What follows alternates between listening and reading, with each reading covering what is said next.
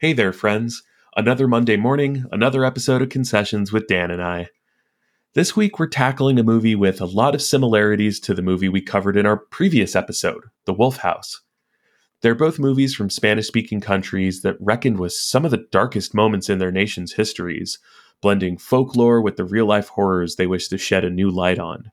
They're both masterfully crafted and both chilling in their own unique ways. If you listened to the Wolf House episode, you may have heard us do a bit of comparing the two films already.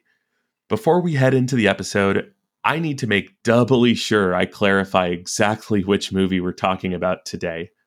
La Llorona is an absolutely pervasive character in the folklore of the Spanish-speaking world, featured in countless movies over the last 100 years or more. In fact, 2019 alone saw not one, but two high-profile La Llorona movies. One was the American-made studio film, The Curse of La Llorona, loosely tied into the Conjuringverse, and probably not interesting enough to warrant a pod episode. But the film we're here to talk about today is the Guatemalan film from 2019, titled simply La Llorona, directed by Jairo Bustamante, which is available on Shudder in the US and rich with conversation topics. If you're a fan of the podcast and you haven't done so already, please follow us and give us a rating on your podcast app of choice. You can find us online as well. Dan is on X at Dan Concedes, while I'm on Threads at Jared Concessions. Now, once again, thank you so much for joining us for Concessions, where Dan and I consider the bigger picture and share our thoughts on Jairo Bustamante's La Llorona. Todos lloraban tu tierra, Llorona, tu tierra ensangrentada. Todos lloraban tu tierra, Llorona, tu tierra ensangrentada. Sollozos de un pueblo herido, Llorona, y de su voz silenciada.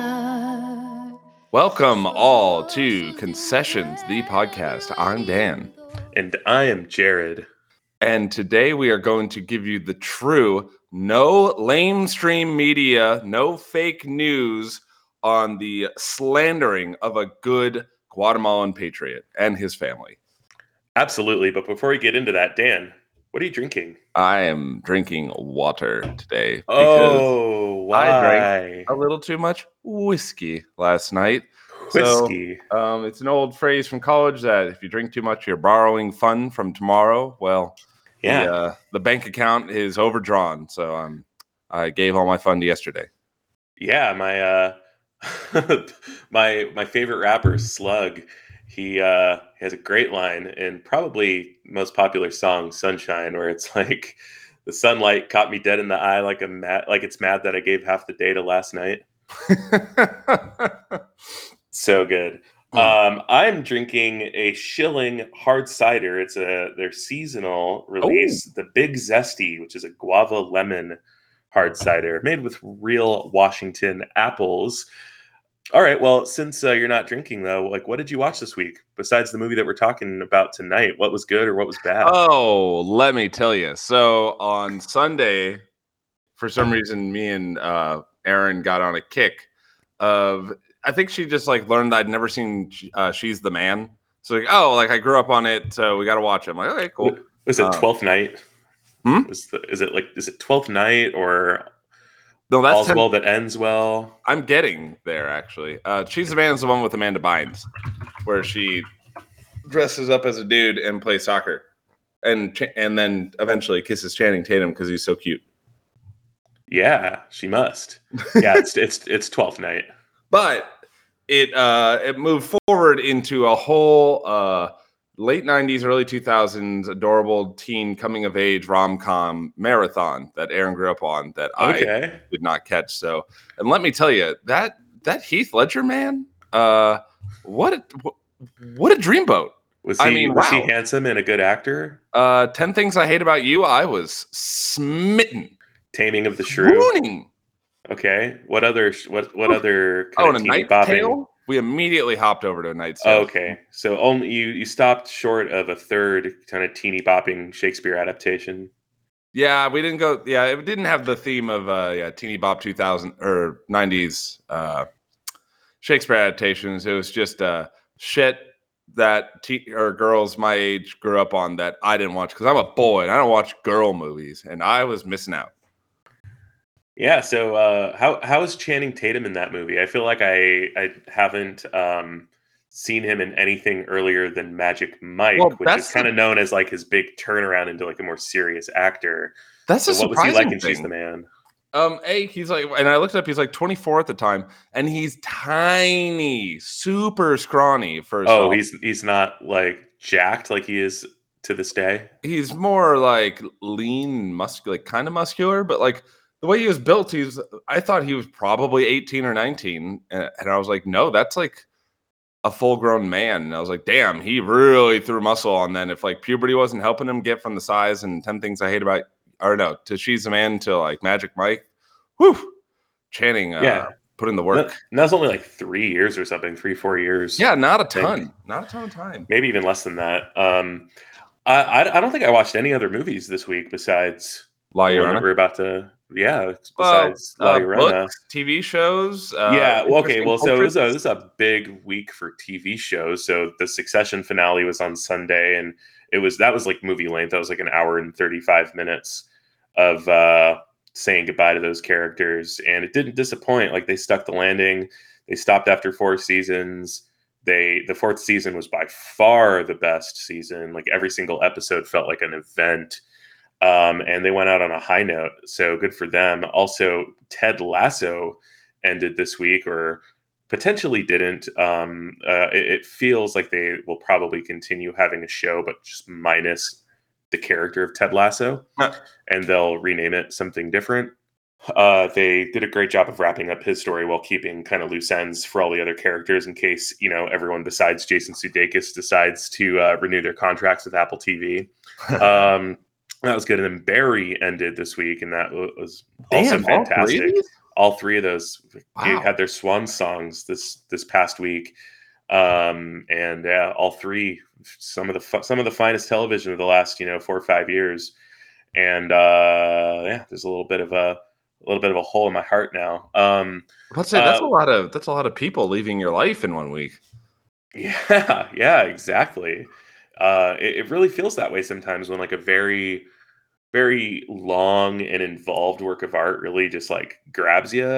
You do feel a sort of grief when it ends. A really long, wonderful novel, or a really long musical or play, or series of films. Yeah, you really do start to kind of feel a more personal connection. And when it's taken away, yeah, it is something like a very, very mild form of grief. But is there anything else we wanted to talk about before we get in here? No. I mean, what we did this week, what movies we're doing this week. Yeah.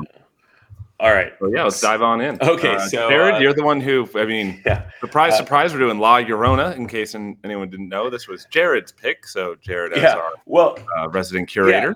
And let's be really specific here. This is La Llorona from 2019 or 2020, depending on how you interpret release dates. It did all the big festival rounds in 2019, including TIFF in late 2019, where it was purchased by Shudder. It was then released on Shudder, I don't know, 6 months later, right in the middle of the pandemic, 2020. So this is the Guatemalan film by Jairo Bustamante, not the Curse of La Llorona, which is kind of the James Wan Conjuringverse from the same year. Terrible movie, real bad movie. There are literally dozens of Mexican and South American or other Central American territories movies that are called The Legend of La Llorona, The Curse of La Llorona, the Whales of La Llorona, the blank, blank, blank, blank, blank. Like La Llorona is probably Central America's most prolific boogie woman. Yeah, I mean, it sounds like it'd almost be like, oh yeah, like that new zombie movie. You're like, which one? Yeah, exactly. If you're like, we're watching Frankenstein, it's like that doesn't narrow it down that much. Or it's the one with Dracula in it. It's the movie about Dracula. Exactly. Yeah, there's 2 Nicholas Hoult Dracula movies this year. But yeah, La Llorona is definitely the Mexican equivalent, or the Central American equivalent. But we are specifically watching 2019's La Llorona from Guatemala by Jairo Bustamante. And it stars Maria Mercedes Coroy, Maria Talon, two indigenous actresses who starred in Bustamante's previous film, Volcano, as well, and kind of carried over to this film, Sabrina de la Hoz and Julio Diaz, among others. But this movie is a subversion of a very, very widely known folk tale in Central America. So from the American Southwest through Mexico, Guatemala, Honduras, like all the way down to even like South American countries. Basically, everyone knows the Wailing Woman or La Llorona. So she is this figure of folklore, a young peasant woman who had a torrid affair with a nobleman or a European colonizer, depending on your version of the tale. She gives birth to his children. Their love affair gets found out. He threatens to take the children away with him. So instead, she drowns them in the river, drowns herself, or they drown her. And then she's cursed to walk the earth, wailing for her lost children, and she will drown yours if she gets close to you. And that's kind of the story. This movie kind of takes that and subverts it in a really, really clever way. So this movie has at its center this elderly Guatemalan general who is really a former de facto president or dictator of Guatemala, General Monteverde, Enrique Monteverde. But he's based on a real life general by the name of Efrain Rios Montt, who killed a lot of indigenous, Mayan Guatemalans during the Civil War in the early 1980s. So just like his real life counterpart, he goes on trial for that genocide and basically walks free to live out his last few years just as an unhealthy old man. That happens in this movie as well. So he has a staff at his house that is comprised of those same indigenous Kaqchikel people that he has been accused of butchering. One night, he starts to hear a really familiar sound to people that part of the world of a woman wailing at night. He tells the housekeepers. He starts to get unpredictably violent. His housekeepers quit, and except for his one, like very, very kind of near and dear housekeeper, Valeriana, who kind of brings in a new young housekeeper into the home. And that housekeeper, she is the mother of two dead children. She has a somewhat spectral disposition. She has an affinity for the water, and she has a very unsettling fixation on the child of the family, Monteverde's granddaughter, who herself is half native as well, even though the rest of the family is Caucasian. The baby daddy of the dictator's daughter was apparently a native man. And all the while, there's protests going on outside of their house. And let's say those protests escalate as far as going from physical to metaphysical in some horrifying ways. So my previous connection to this movie is I saw it when it came out in 2020 on Shudder. There's a lot of hype around it, being one of the very few Guatemalan films that even gets produced. But this one in particular had a lot of hype. By the time Shudder had picked it up, Guatemala had already selected it as its Academy Awards submission. So I was hyped about it. I am a Central American myself by descent, Mexican American specifically. So kind of knew all about La Llorona going in. And I'd actually been kind of excited about the American film with Linda Cardellini. And then I heard it was bad. And then this movie kind of came out like right on its heels. And it was like, oh, there's a good La Llorona movie. Fantastic. Watched it. It was better than I ever thought, because it's way more than a horror film. And I've been excited to watch it with you. And Dan, you hadn't seen it before, right? No, had not seen it at all. The only reason it was ever even on my radar to begin with was because of you. I remember you talking about that. I mean, way back when I still lived up in Seattle, that you were just like, oh, this is awesome movie, La Llorona. You should definitely check it out. It was one where I just kind of, check on the watch list, and at some point maybe I'll get around to it.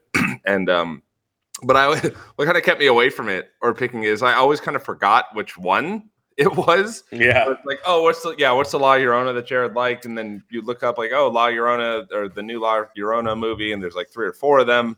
And also I am culturally whiter than mayonnaise. So La Llorona is not something that was taught or a symbol or a figure that I grew up with.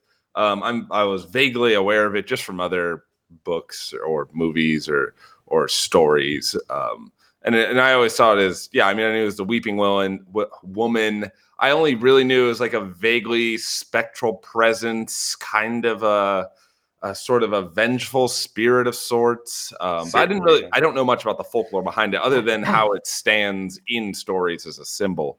And, there are parallels that I kind of thought about when I was thinking about how this works, and like the parallel of like how we got witches, or you even mentioned it in your essay, like the Japanese version, the woman with the scar, the slit mouth woman, who's sort of she's sort of the template for all of the kind of stringy black hair dripping with water, kind of vengeful spirits you see in Japanese horror. Yeah, the Japanese kind of have their La Llorona. But there's like Ireland has banshees. Yeah, they have banshees. Like, and of course, combining these symbols together in other contexts is not unique.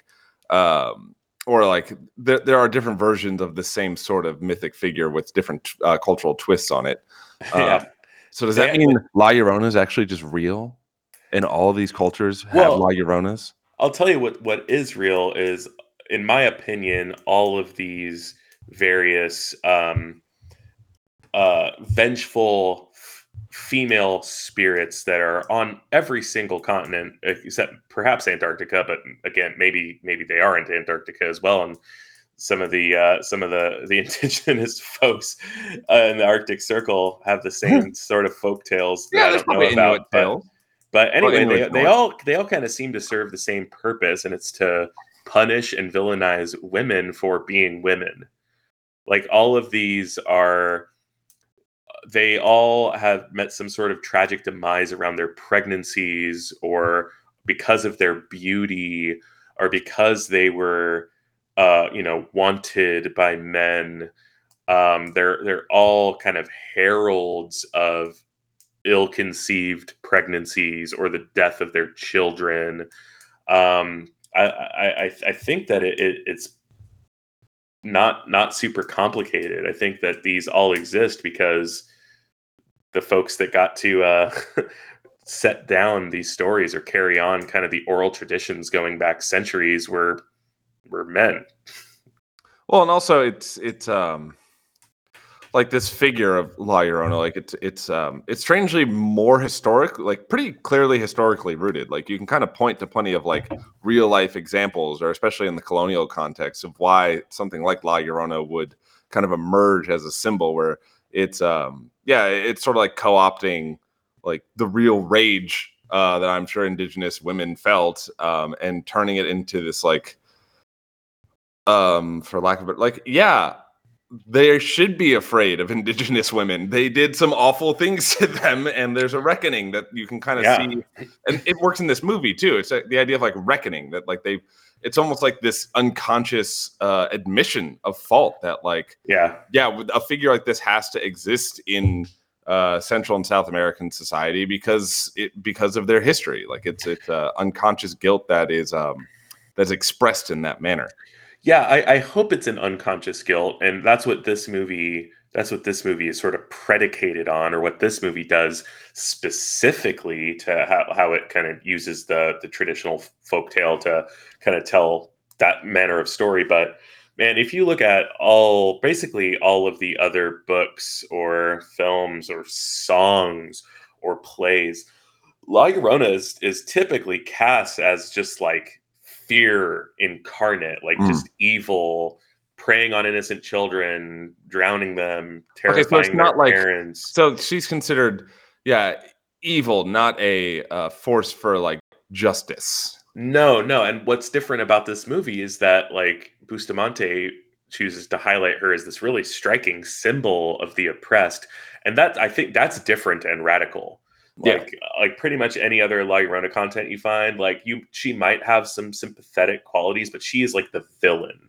I think of it too. I almost made this my recommendation. I'm like, people know about this movie. I like to pick out movies that are a little less known. Like the recent The Witch, taking the trope of witches, which is usually more of a it's more centered on male fears of femininity, and it's flipping the script. Yeah, exactly. And this movie does a similar thing. Male fears of femininity, but also specifically all throughout Central America, European colonizers' general distaste for being around the peasants. Yeah. Or, that it's sort of like the antebellum South, too, is that you have to live right on top of them, and you kind of see the effects of the destruction that you create. We're already getting like way into some analysis here, but before we kind of carry on, like I do want to like kind of return to that and really, really pry open kind of a lot of the like really, really rich kind of thematic material. But just in general, man, like what was your what's your take? Like, did you like this movie overall? Is it good? Yeah, overall, yeah, very good. Really liked it. That was the main thing I was concerned about, which we can get into a little later, about me being very North American, very Western, and diving into a story that I could tell was playing with tropes that I don't even know how they're like. I don't know the established ones, so when they're playing with it, like I have a harder time, or I thought I would have a harder time picking up on the subversion there. But honestly, it was quite natural, like because I think I started. Lyarona's in this film is portrayed in a way that like there are a lot of equivalents in cinematic visual grammar of like you said, like the girl from The Ring, or like spooky banshees, or female ghosts, or just female scaries in general. Like they kind of have a shared cinematic language, so I could kind of gloss onto that and understand that the perspective was putting her in a sympathetic light. And that actually was my favorite thing about the film. Is there's a couple moments when almost any other filmmaker would have leaned into this, would have at least tried to make us feel bad for the family a little bit, like show like, oh, they're so awful, but like look how they're being like roughed around with in the protests, and oh, they're really upset because they're dealing with the trauma of what they've done. In this movie, it's like, yeah, they are, and also I don't care. Like the camera just. It doesn't milk it at all. It's super matter of fact. It's also not like it's not like kind of giggling at them either, which I think is good. It's just showing it blank, almost as like this is what happens when you do this to your fellow man. Like what goes around comes around, in a sense. Yeah, like I would say like a lesser film would go to greater lengths to sort of lionize the daughter, who's a doctor. She's sort of neoliberal, so like she's she's certainly more socially liberal than the rest of her family, but she's still like kind of deeply conservative in all the ways that matter. And like I think that's sort of thing usually gets lionized in movies like this, but in this movie, the only lionization that's happening is of La Llorona herself and the protesters and the victims of the genocide. Because I think what it does, another great 2019 movie, Parasite, what it does well is really the only character in that movie that you see like they kind of make it about their own individuality, and the character of no pun intended, the character of the character is the matriarch. The rest of them, it sort of plays them very neutrally, and it sort of implies like it's not really these people that are the perpetrators, it's the positions or the seats that they fill. Right. And the only one, and that's like that's the only, I would say, mild knock is like the matriarch of the family. It's like, I got it. She's awful. Like they gave me enough to work with.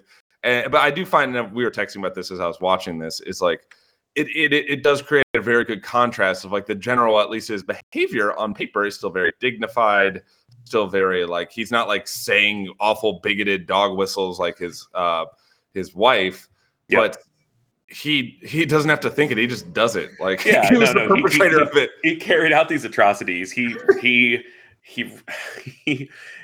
like staged a successful coup and started murdering a whole bunch of civilians and started leading the country. Like now that he's, infirm and his cognition is declining and he's actively dying basically. Like, he's sort of beyond all that, but his wife, who is sort of third party to all of that stuff, she's like fully committed to in her daily life, just projecting all of this like kind of mean-spirited, just kind of salacious, bigoted bullshit all the coping time. mechanism, really. Well, right, because I mean, of course, we learn throughout the movie that she is absolutely racked with like immeasurable guilt over all of this. Oh, and I guess like even without those scenes, there's a couple dream sequence spoilers for the movie.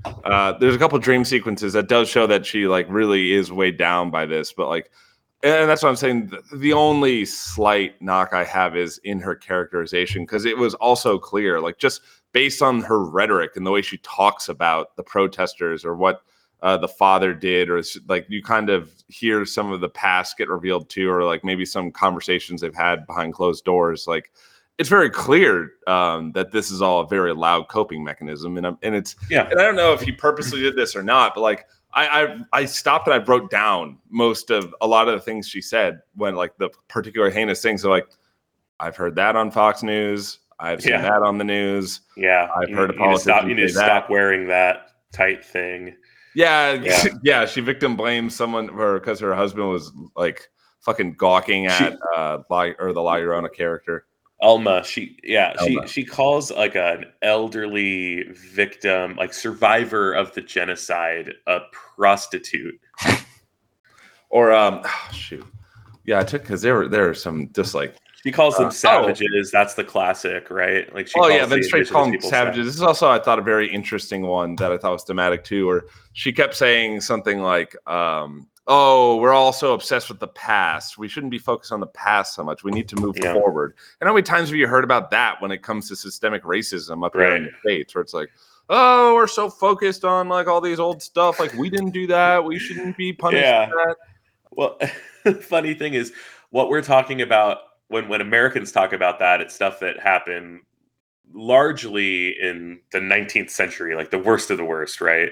Right. Trail of Tears, like the worst of slavery, cattle slavery, yeah. All of that stuff was, a couple hundred years ago. What they're talking about in this movie happened in the 1980s. Yeah, like 40 years ago. Yeah. And I mean, it goes to show that like, fucking fascists, that's one of their main tactics is erasing history, is like covering it over, say don't look at it, like we're perpetually here in the now, and there is no social context behind us, which like weird how you're seeing a lot of history textbooks getting messed around with in the States.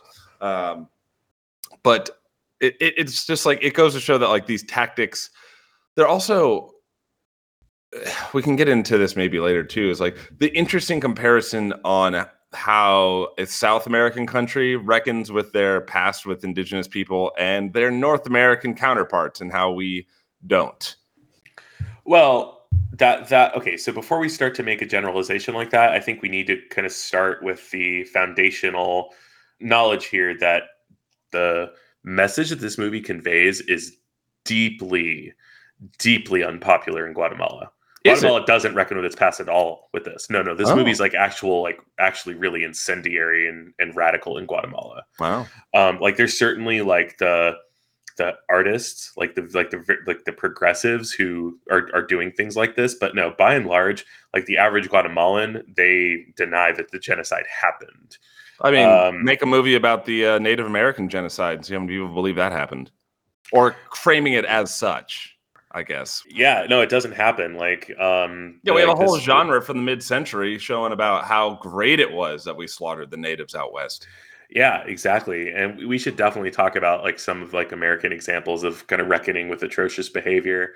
Like La Llorona and actually Volcano, the previous film by Bustamante. No, they're very unpopular generally in Guatemala for their content. Not only just like kind of taking back or shining a light on this atrocity that their government carried out, but also just the position of women in this movie, like the feminist bent that this movie has, also very unpopular in Guatemala.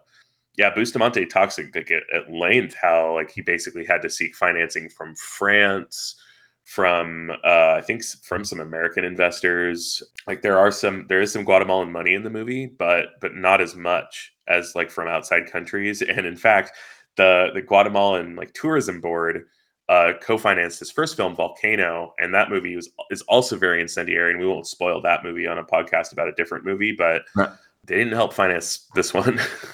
That's really interesting. It's but now there is this figure that is kind of influential, even in like on the world cinema stage, that is making stories, shining a light on these atrocities that have happened in his country. His first movie, Volcano, does the very same thing for a really specific, horrible thing that happened in Guatemala that I can't spoil because it's actually like a twist in the movie. Oh yeah, don't spoil it for me either. I want to see it. Yeah, no, I won't.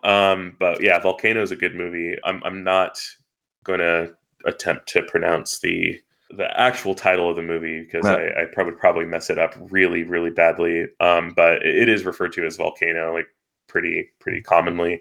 Yeah, no, this movie or Bustamante's movies are unique in that way, but you're not really getting the same thing. Like you're not like we don't have like a horror drama where Andrew Jackson is the main villain. That's for sure. Yeah, you won't have them with actual direct figures. I'm thinking that it's a bad movie, but Antebellum, I think, was trying to do that. It just wasn't very good. But it also doesn't like specifically point at any. Well, actually, spoilers for a bad movie. There are no historical figures in Antebellum. Yeah. Same with the other examples. I'm really that are coming to mind to this. For me, the biggest ones are like Vietnam War cinema. Mm-hmm. So you think of like, and even like something as good as Apocalypse Now doesn't reckon with kind of the like American guilt around Vietnam as much. But I would say Full Metal Jacket kind of goes there. In Deer Hunter goes there. But again, they're not actually taking down any specific majorly powerful people who are responsible. And actually, neither does La Llorona. I don't think it's a mistake or an accident that this movie started, like it got its financing. It went into production like within like a month or two after the real guy died. Oh, that's funny. Yeah, like I didn't uncover anything like that kind of confirms that isn't a coincidence, but it doesn't feel like a coincidence. He died in like the early months of 2018, and then this movie was filmed in like mid 2018. What do you make with the difference? Because I'm thinking about like maybe not even necessarily just in film, but just in popular understandings of history or just cultural artifacts generally. Do you think one of the big differences about why it's so much easier for Americans to frame I don't know, you learn about Manifest Destiny and it has nothing to do with Native Americans, or you learn about and then the Pilgrims showed up and the Indians taught us how to make corn. It's so nice.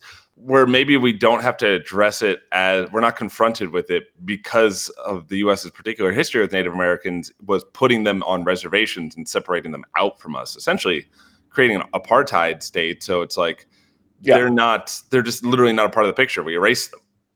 And Guatemala has done the exact same thing, which you see in this movie, you see in Volcano, where the indigenous Mayans, they speak a language that isn't Spanish, or a couple of different languages that the Spanish speaking population just doesn't understand.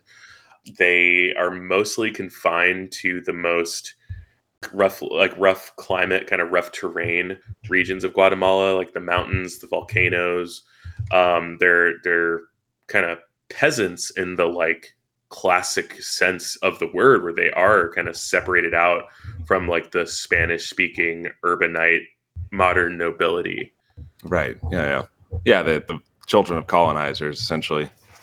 That is an interesting thing, just in watching more seeing people on screen more in Latin American cinema, where it's I've read some Latin American fiction, and then when you hear them described, my head, I don't know, when you're reading, I don't actually try to make a very concrete image of people in when a book describes them. I'm not constructing a creative player in my head. But seeing more Latin American films, specifically made in South America, it shows a lot of them are white. Most of them are white. Similar to the U.S. scenario, where the colonizers and the wealthy were white because they were Spanish, duh. But then we see our popular conception of like essentially xenophobes showing people migrating in. Like these are the people who are leaving the country because they're getting impressed by the white people in their country. So it's going to be the more indigenous people, the more mestizo type people coming up. They're going to be of darker skin. So like when I think a lot of Americans envision Latin America, South America, Central America, all that, like you really only think of like brown people. You don't think of white people. Yeah. I mean, you think of kind of the native features. You don't think of like these Europeans. Yeah, I mean, I think about like Louis C.K. is from Mexico and like his family like immigrated to the U.S. when he was like 12 or something. Right. Yeah. Anya Taylor-Joy is Latina and spent most of her childhood in, I think, Argentina. Yeah, and like those folks are not anomalies. No, there's a ton of Caucasian people all throughout Mexico, Central America, and South America. But yeah, we are kind of a kind of white European American perception is definitely more of like kind of the darker skinned native people, where slowly I think those over the generations, those countries have gotten to be kind of more of like the mestizo people, where they're Caucasian and indigenous. Like my family, yeah, we don't really see that, and we definitely have like colorism and like complexionism, even like amongst folks who are still like more darker skin and that sort of thing. Like my family, just like a background, like just kind of me getting personal with my own kind of biracial Latin American experience is so my grandma looked a lot like the indigenous women in this movie. Her husband, my grandpa, he was mestizo. Like he had literally a Spanish dad from Spain and an indigenous mom from Mexico. He is like first generation Mexican. So their children, my mom and her sisters, they like run the gamut. Like looking at them kind of like all side by side, you can like kind of like pair them from like dark to light, and it's like really clear. Like one of my mom's sisters just happened to get the right combination of genes where she looks like her mom, and she looks like an Aztec woman. Mm-hmm. My mom's littlest sister, she just looks totally Caucasian. She looks almost exactly like the daughter, the doctor in La Llorona, and they're sisters that were born like a year or two apart. And like they talk the worst shit to their one sister who's darker than the rest of them. Like it's disgusting. Like I don't even like talk to that family because they're so racist. That's so weird that like to be racist against a literal blood relative.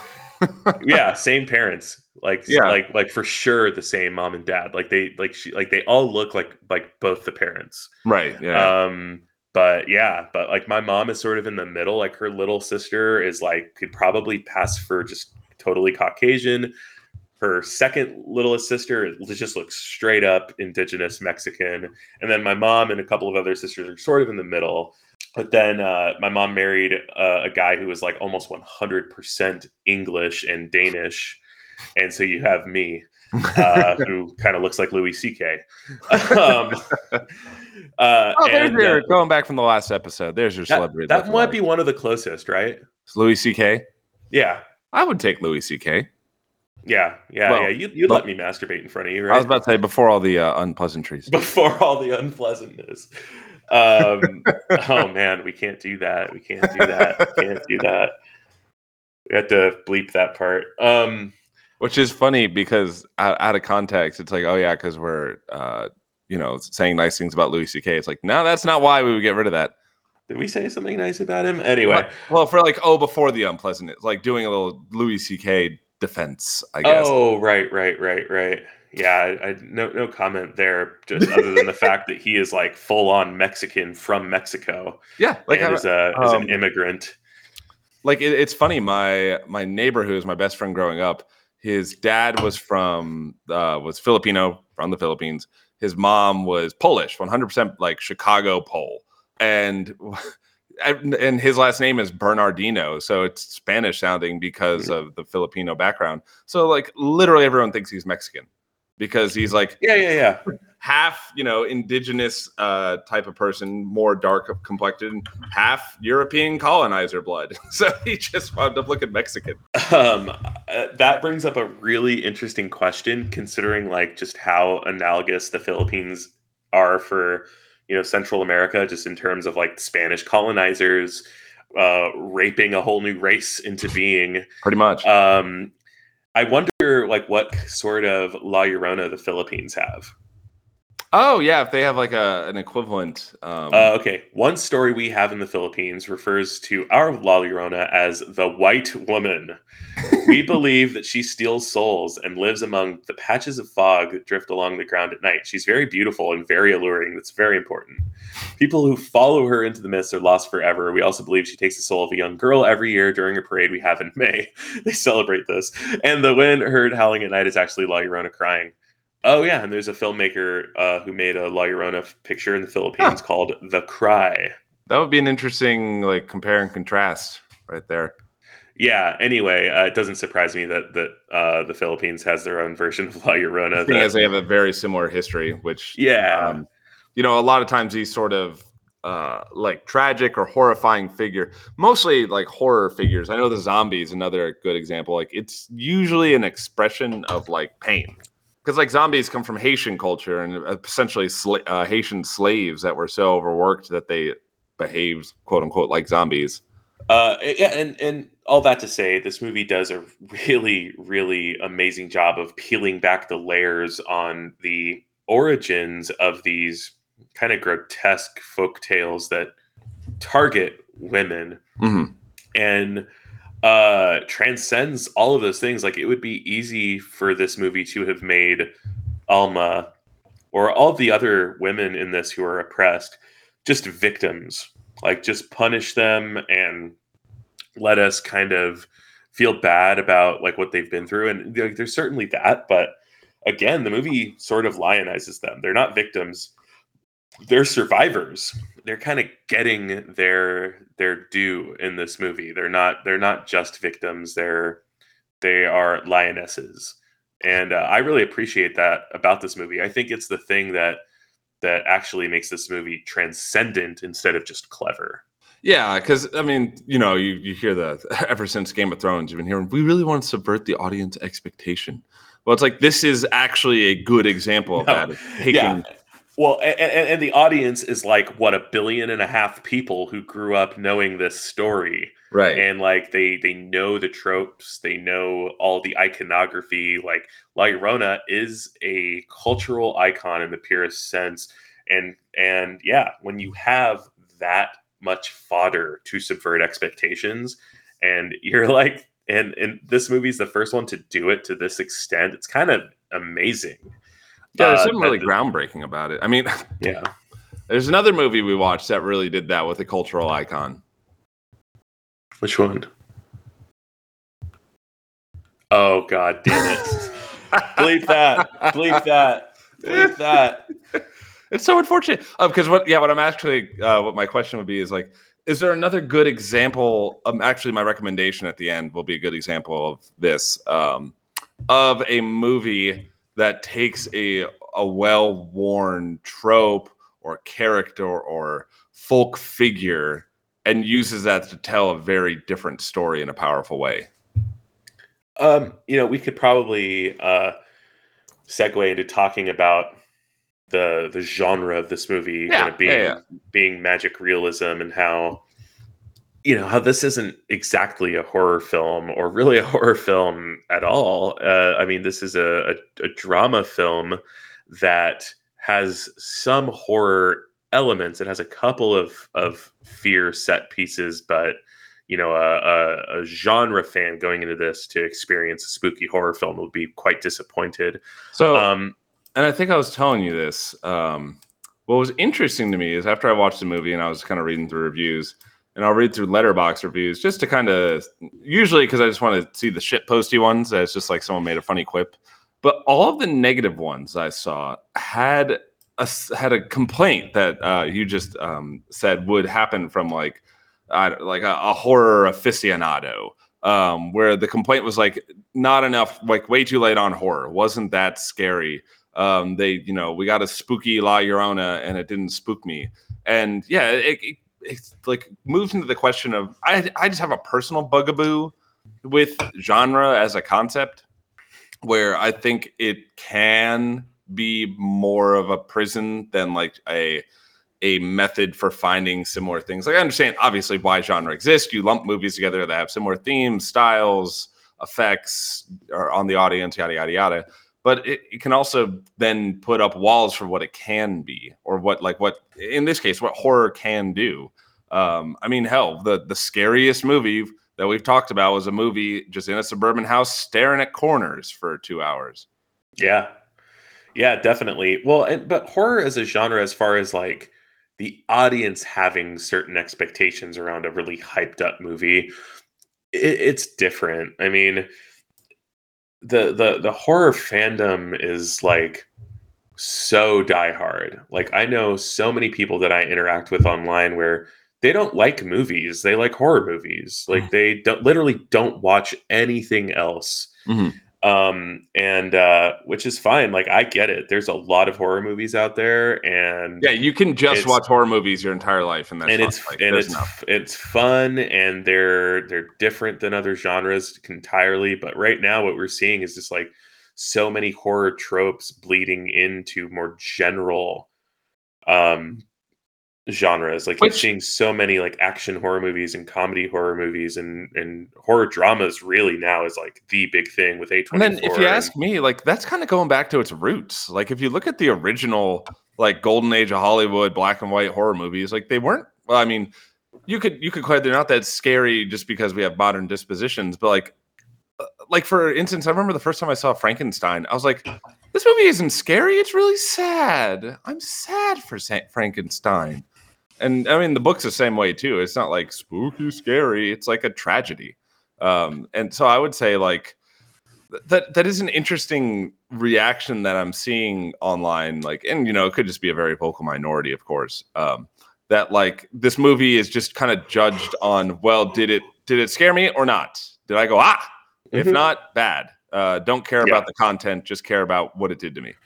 Yeah, well, and in their defense, that's the way a lot of horror movies are marketed, and the reason they get made to begin with is to cater to that specific audience who are very predictable. Like, they'll feel like a movie is getting good hype out of festivals, and some more, a distributor like Shudder buys it, and you see the Rotten Tomatoes score is like 97%. You're going to be hyped about that horror movie. And if what you get is a historical drama, yeah, you're going to go on Letterboxd and kind of, just unleash a little bit. That was my experience, because I remember seeing like all the hype for this movie, and like, and I do find this movie scary in a lot of ways. And even does have some visceral scares here and there. I get it. Like, this isn't a thrill ride at all. Like, this is a pretty languid movie.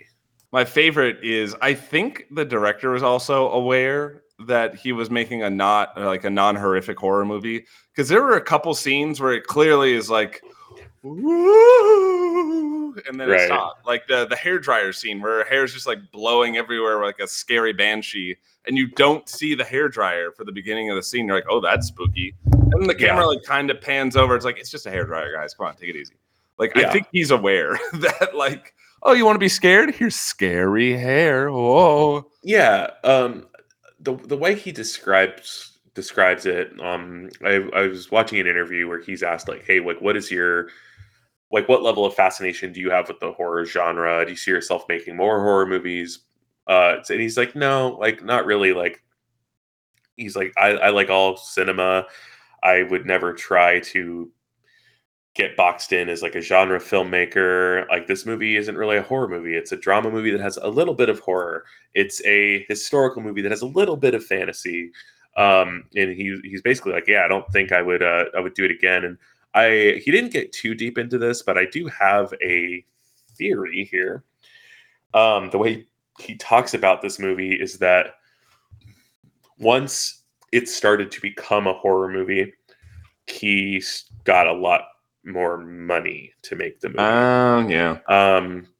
horror movies are a surefire bet, like as far as return on investment, like, and the level of polish from his first film to this one. His first film is just a straight up genre kind of slice of life, very very very slow, mostly uneventful for the first hour type of movie.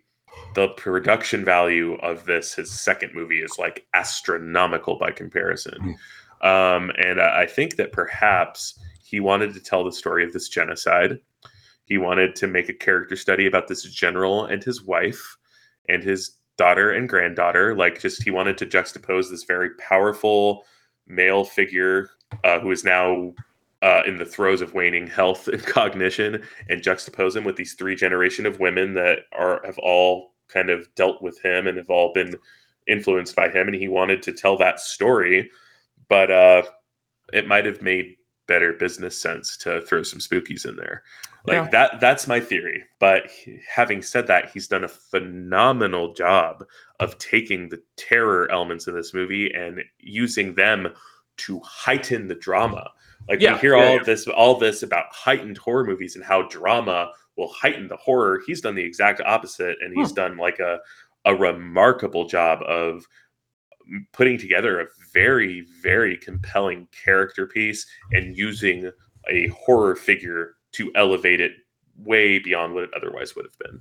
So this actually kind of bleeds into the next point that I want to get at, is the way the horror is used, and the way it, like, when I was thinking about it, I was like, well, this isn't a capital H horror movie in the way that we think of a la James Wan fare.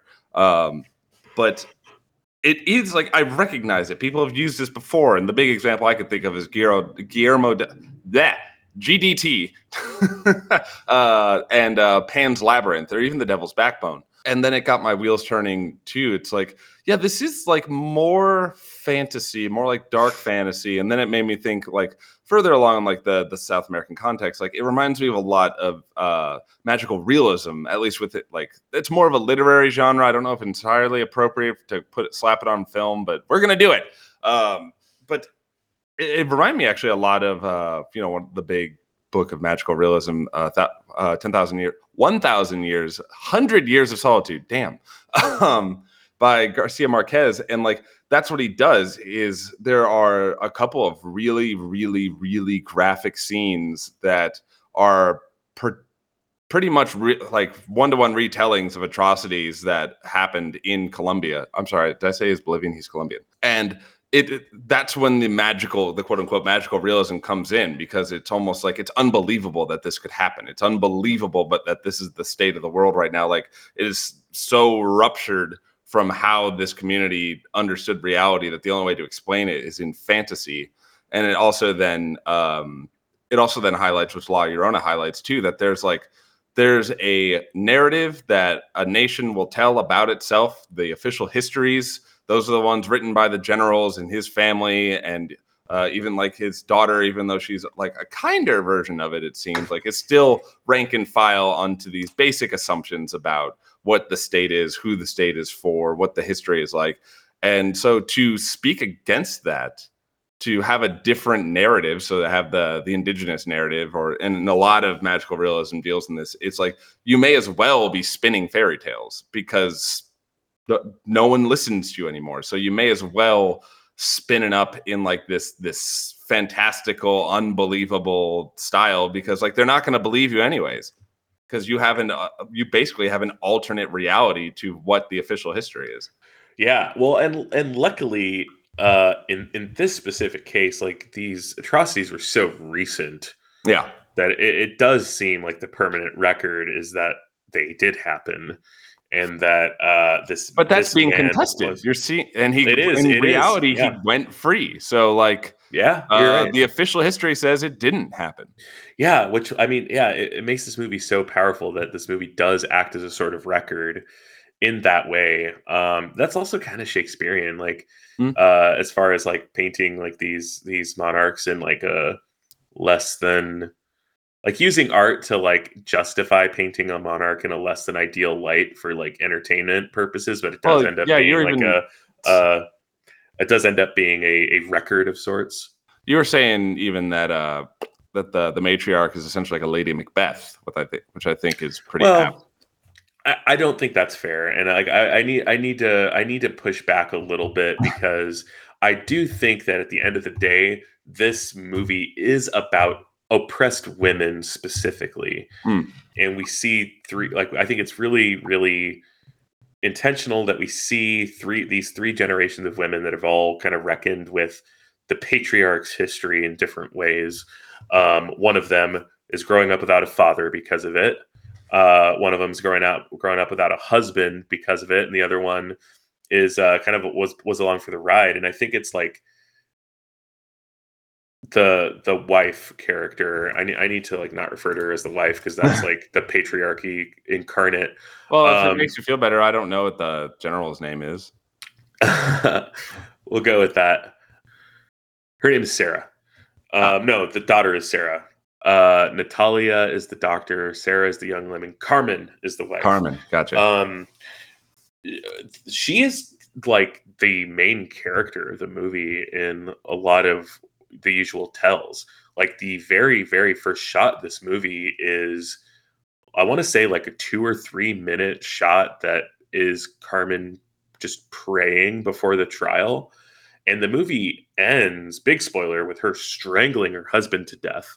Like the guilt that she feels comes to a head and she fucking kills him in order to save her family. Yeah. And I think that is the better choice to give her the character arc between her and the general. Like, yeah, you could see the alternative approach being watching this man like really come to grips with what he did. But like, no, the guy's old and infirm. He's just a vegetable. Well, and it kind of disrespects him in like a very satisfying way. Where, I mean, the only thing you really learn about him through his actions, like he's kind of a perv, and he shoots a little girl. No spoiler. He almost shoots his wife. Well, and he never shoots his daughter. He's like an generations don't all come together that way. Yeah, he's an easily spooked, cowardly pervert. Like that's what you get from the text of the film. Yeah. In the meanwhile, all three of the women in his lives are all three of the women in his family are far more fleshed out. Like Alma and Valeriana, the two Mayan women in the movie, they're far more fleshed out.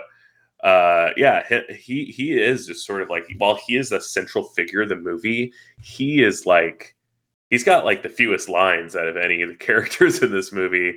And he is just sort of along for the ride. Like you see him literally being carried around through the movie, pushed on various different personal conveyances throughout the movie. And he doesn't get the arc the way that the wife Carmen does. So while like the movie doesn't forgive her of being like an atrocious person, she does have the most vivid character journey in the movie. And I really appreciate that. She's not likable in any way, but I get it. Like she, in her own way, is an oppressed person herself. Right, and you're seeing, given the limited options that would be available to her, she chose. I mean, in her mind, it was like either be under the boot or be the boot, and she chose the boot. Exactly. Yeah, and Bustamante, he says that himself. Like he was making a movie to give voice to Guatemalan women who have never had a voice in cinema before, and he's like really proud of that fact. And I think that is like the thing about this movie that excites me the most is I do believe that historically the figure of La Llorona has been a tool for oppressing women. Kind of like witches and how like that's being reappropriated these days. Exactly. And this movie has reappropriated La Llorona and has highlighted her as like a very stark symbol of the oppressed. Mm-hmm, mm-hmm. Yeah, because then it's wonderful. This movie fucking kicks ass. We didn't even touch on going into the I guess jumping from the magical realism bit, that was my favorite part about the movie, where I think that could have kind of ruined it either way, and they choose not to do it, is like the film won't tell you if this stuff's actually happening or not, or if supernatural things are happening or not. Like it makes it pretty. It wink wink nudge nudge pretty hard that it probably is happening, but it never like fully drops its hand. Well, the movie goes into these kind of more broadly genre set pieces when we get the perspective of Monteverde, the old man. Right. Yeah. Yeah. Then things get fantastic. But he's an unreliable narrator. Right. He's demented, and he's suffering from literal dementia or even Alzheimer's. Like, we don't really see anything supernatural happening when it's not from his perspective. And because on the flip side too, if they would have made it so clear, like made it so easy to dismiss it as an unreliable narrator and say, "Oh, it's all in his head. It's just his guilt." That would have been just as boring too. But you do see like little, unexplained, unusual things that are going on. Yeah. Oh well, my favorite one is when so throughout the movie, the protesters outside of their house become more and more of an oppressive entity. So like they more and more take over all of the the audio underscoring of the movie. Like there's very little music, if any, in this movie. There's sort of harsh audio tones that happen here and there, but over the course of the movie, it's more and more just the sound of the protesters outside. And then over the course of the movie, they go from realistic protesters that are shot in a way where they're vibrant, they're moving like real people, so on and so forth. By the end, they're just still, and they're just like otherworldly or well, it looked like entity. Night of the Living Dead almost. Yeah, they do kind of turn into like zombies, but very still, very accusatory zombies. But we also see like an actual sort of metaphysical, like they point at the metaphysical really directly when throughout the movie there's all of these posters of the victims of the genocide, like their faces on the poster, and then we start to see the people from the posters, these dead people, appear amongst the protesters. And if you look closely, right when Alma first gets to the house, the first thing she does is clean up the pool. Their pool is full of all of these posters of like these dead people. And obviously she has an affinity for water because that's traditional for her character. Yeah, she is like clearing out these posters. Also, you could imagine that her face appears on these posters and she's getting rid of them as the first thing she does. Yeah. Pretty cool. The very first thing she does at the house is clean the pool out of like all those posters out of the pool. Yeah, and that goes back to like and similar to Pan's Labyrinth, I would say, where it's like the true nature of what is happening in this film. It's not concerned about like there is a way like, oh, is Ophelia actually a princess in the afterlife or not? Yeah, it's like if that's what you're wondering when the movie is done, like you're paying attention to the wrong things. Like this would be a terrible one for it's like La Llorona explained video. It's like there's nothing to solve in here. It's not that kind of movie. I mean, it's pretty clear that like in this movie, well, no, I guess it just doesn't matter. Like it doesn't matter if Alma is literally La Llorona, but what she went through is a perfect symbol for what La Llorona should mean. Which, that's especially when you're playing with the trope like that or playing with the figure, I think that's a much more powerful way to go about it. Okay, I want to talk some trivia about this movie that I fucking love. Okay, please do. So I watched this movie back in 2020. I adored it to such an extent that I went and seeked out Volcano, the director's previous film, which stars the same two ladies. I'll just call them the Marias from this point on because they're both named Maria, but there's the younger Maria and the older Maria. In their last movie, they play mother and daughter. And when watching La Llorona this past week was the first time I've watched it since watching Volcano. And there are a couple lines in this movie that make it very clear that Valeriana and Alma in this movie, they come from the same village that the characters, the same actresses play, live in Volcano. Like they're not literally the same characters, but they do come from the exact same like mountain village that is featured in the previous movie. This is so rad, but spoilers for Black Panther: Wakanda Forever. There's a lot of flashback scenes that happen in that where Namor, the main villain, and like his people who are they're Mayans without being called Mayans. They like there's these flashback scenes where they're being, the Spanish colonizers show up and brutalize them and sort of, conduct a genocide. And these two actresses appear in those scenes. The actress that plays Alma in this movie plays Namor's mother, who she has like speaking lines. Like there's a really beautiful shot in the trailer of her giving birth to him underwater. She's featured prominently in Black Panther as a named character. And then the older Maria, she's also there kind of doing like featured heavily while like you see kind of a ritual taking place.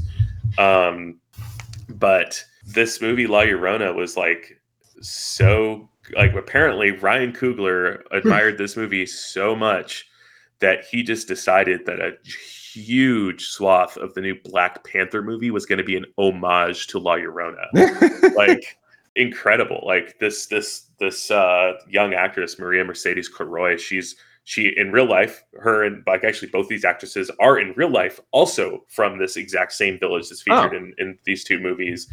The director Bustamante, he like held a casting call trying to find an indigenous actress to be in Volcano. She found him. She went to acting school.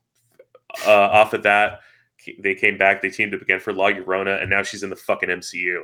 And like 7 years ago, she was literally, a peasant in this village, working her fingers to the bone as a coffee farmer. But anyway, yeah. Well, Wakanda Forever has like a couple scenes that are even like the color grading and the way that they're shot. They mirror the kind of the flashback and dream sequences in La Llorona really directly. Feature the same actors. Just a little trivia there that you could probably tie just about any movie to the MCU at this point, just because it's so fucking massive. La Llorona, new villain in the MCU. Is that no? She's the villain's mom. And she's the Black Panther villain's mom, so I guess that's kind of like a villain. Yeah. Anyway, we got multiverses that we can deal with. We can shove La Llorona in there. I thought that was awesome that this movie has been that influential and such a gigantic mainstream property.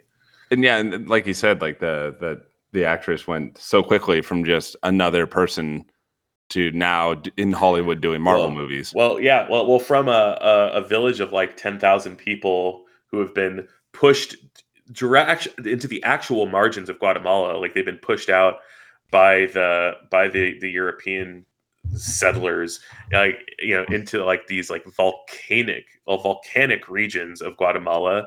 That's where she comes from. That's where the characters in both of these movies come from. And now she was in the biggest movie of last year, or one of the biggest movies of last year. That's showbiz for you. Or both of them. The two of them are just in everything together. Yeah. The Marias. I think that about wraps up most of the things I wanted to hit, unless you have any other subjects. Just overall, like gigantic thumbs up. I love this movie. I think it's unique and wonderful and vibrantly, like visually vibrant. Like I do want to point out just like the actual cinematic language of this movie is so cool. The movie does a one thing that I wanted to talk about, where it is a really specific thing that happens several times, and it makes me so happy. So the movie opens with a shot of Carmen praying before the trial, and it starts with an extreme close-up where really only her head is in the frame, and then we get a very slow pull back to reveal that she's in this room full of people, kind of public figures, like outside of this courtroom. And you don't know who she is. She almost looks like a witch or something at the beginning. And then you kind of pull back enough that you like realize this is just this is a person in modern day who's getting ready to do something quite not mundane, but something that isn't unusual or nothing supernatural. Right. And you see that through just like the most subtle, slow pull back, like zoom out from her, just kind of going from her as the character to revealing the whole scenario.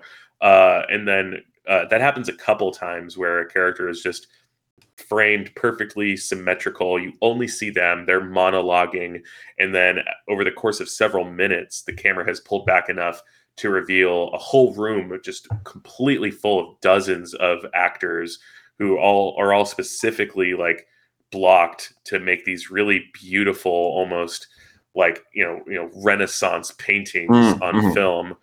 But then conversely, there's a lot of shots that start sort of medium and then slowly push into just very intimate moments.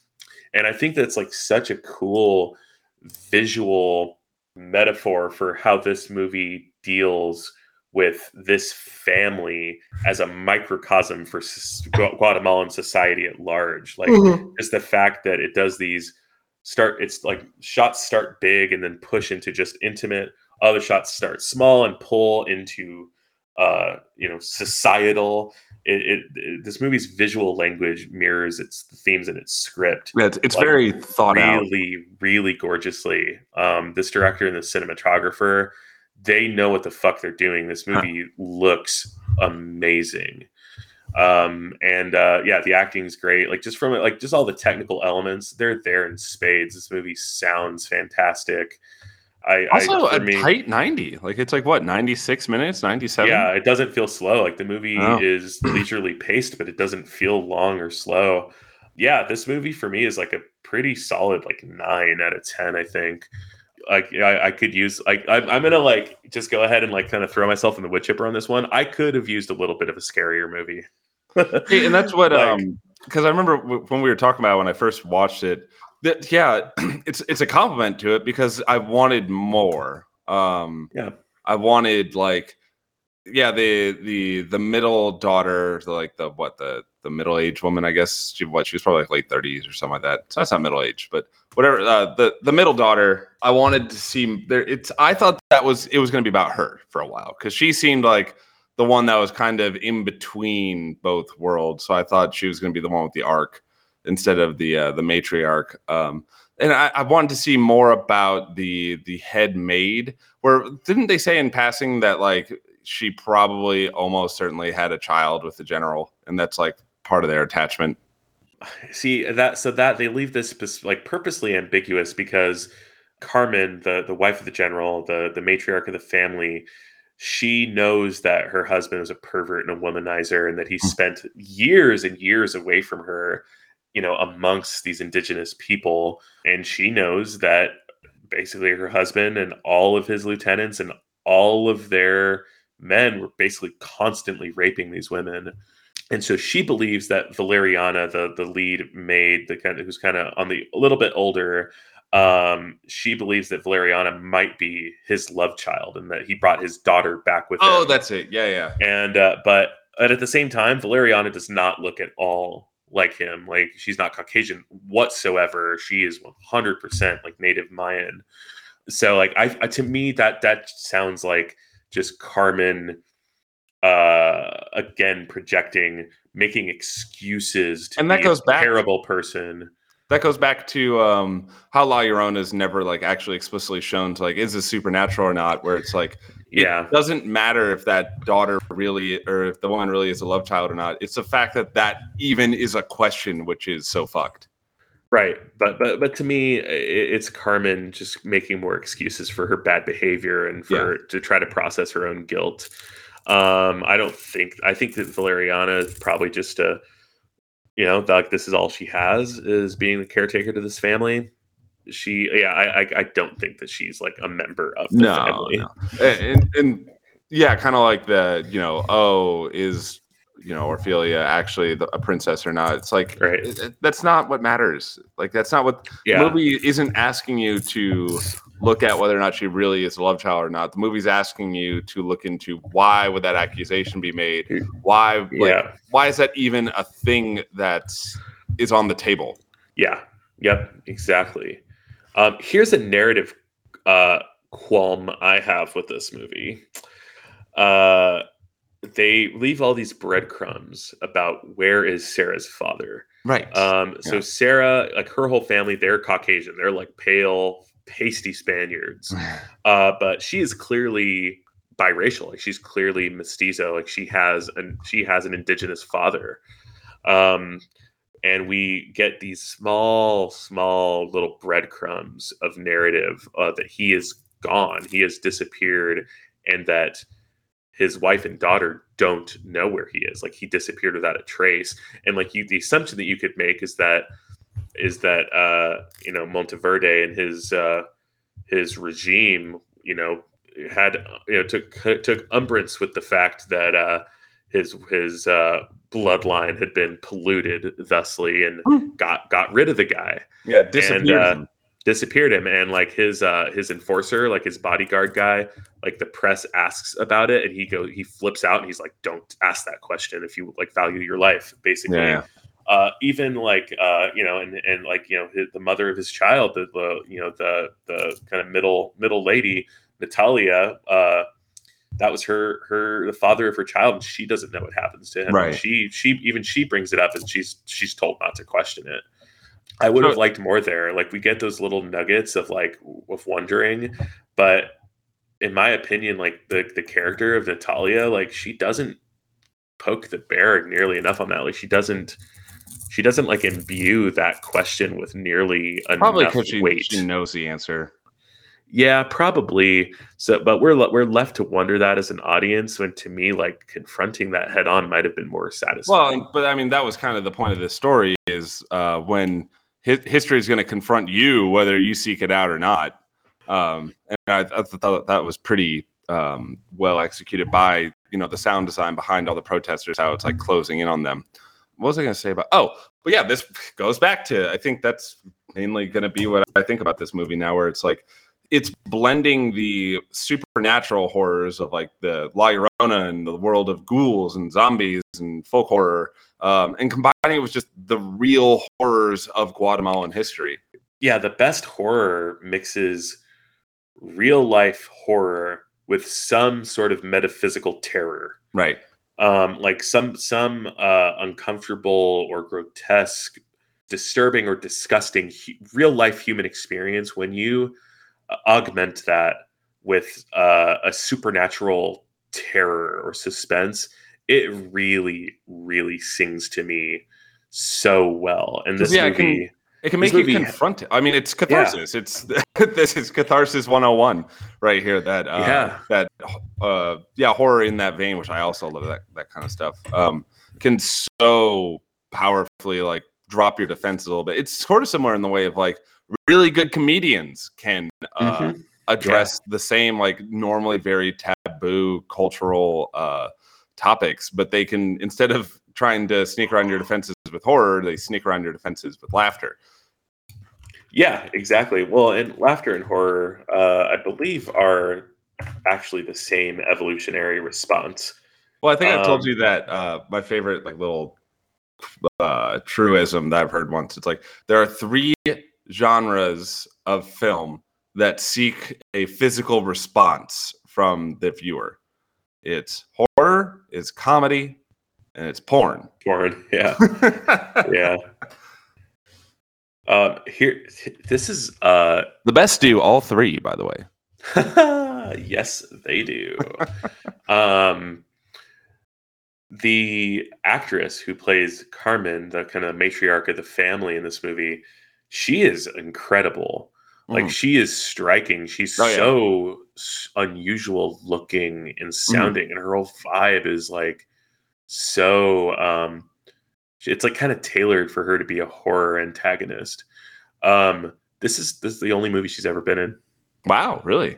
Yeah, she's since an incredible actor. I just assumed she is like some sort of like legendary Central American like staple. But no, she's not. This is her one credit. Oh, and I'm guessing she's been on the Guatemalan stage quite a bit. I would assume, but or South American stage in general. Yeah.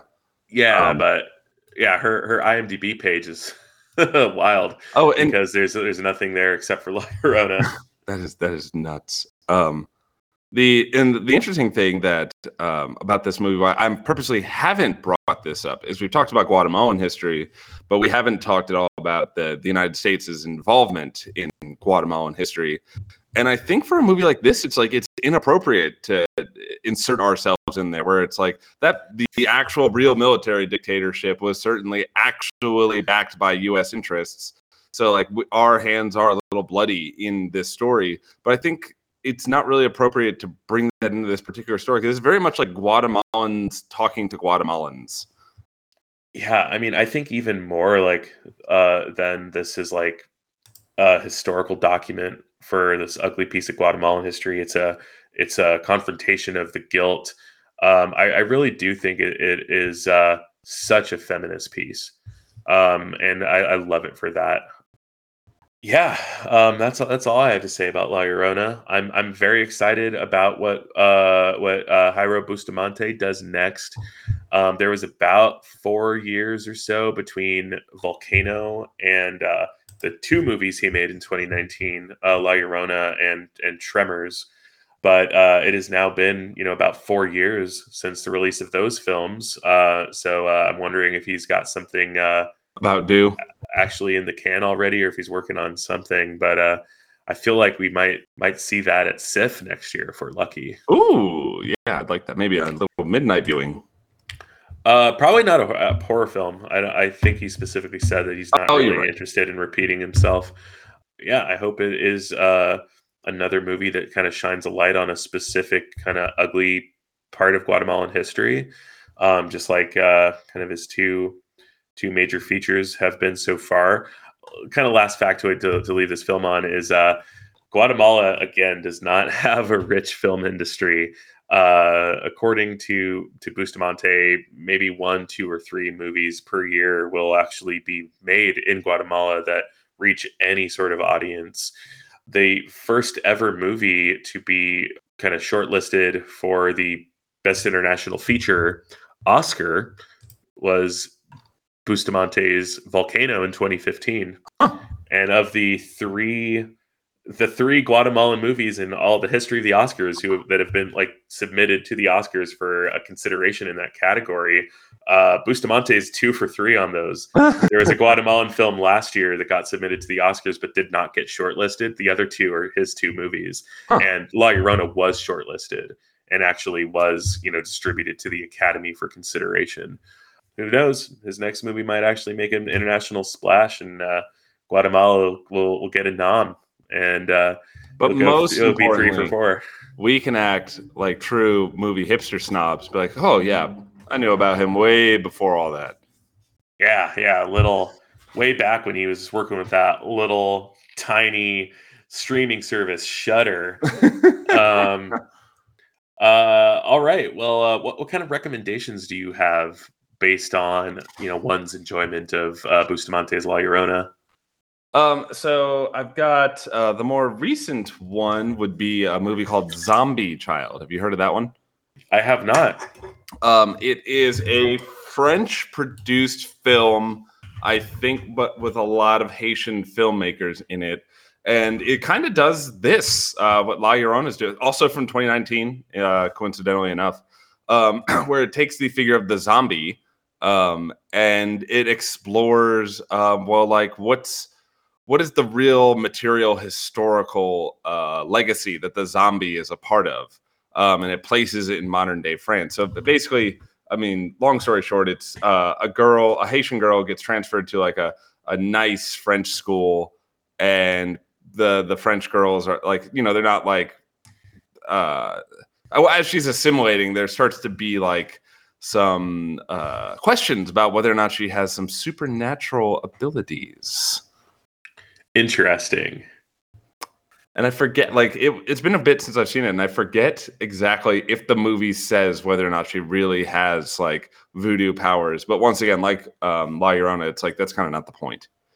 Right. The other one, also an older one, is called Black Girl, and it's a Senegalese/French film.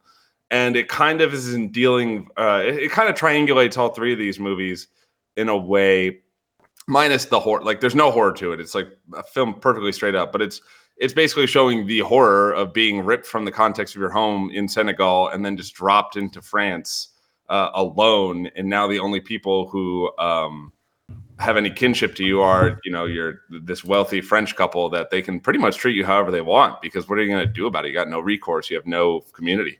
So you kind of see her alienation and loneliness. And it's like oh, this would be a movie that, in about 200 years, like maybe a folkloric legend would be birthed out of this, like how Zombie Child or La Llorona have real historical stories behind them, Nice. Dude, both of those seem really rad to me. Will you send me some links? Yep. I've not heard of either of those movies. I'm going to pick two very, very famous, popular movies that are both recent and quite well received. And this is always how I pitch this movie to people, is this movie is like Roma meets Hereditary. It shares a lot more similar lifeblood with Roma than with Hereditary, because again, this movie is like 90% drama, 10% horror. But remarkably similar subject matter to Roma. And if anyone who knows me personally could probably assume what my feelings for the movie Roma are to a pretty major extent. Roma is just so much about this experience of like the indigenous Mexican people commingling with the kind of European city dwellers, like the ruling class of kind of Spanish people in Mexico. It's a gentler movie. There's a lot more love in that movie. But there's some brutal scenes. But there's some brutal scenes, and there's this like really brutal undercurrent, viscerally and emotionally in Roma that it shares with La Llorona, even other than just being the fact that it's literally about the identity of a specific Central American country and them kind of coming to terms with the relationship between the indigenous folks and the European folks. And for me, that I am the movie Roma personified as a person, and that movie means so much to me. It's something that I've wanted to preserve as part of my legacy. So if you haven't seen Roma, it's the best Alfonso Cuarón movie, and that's saying a lot. That is saying a whole lot. And most people would disagree with me, but they're fucking wrong. And Roma is probably the only movie of its ilk that I think is better than La Llorona.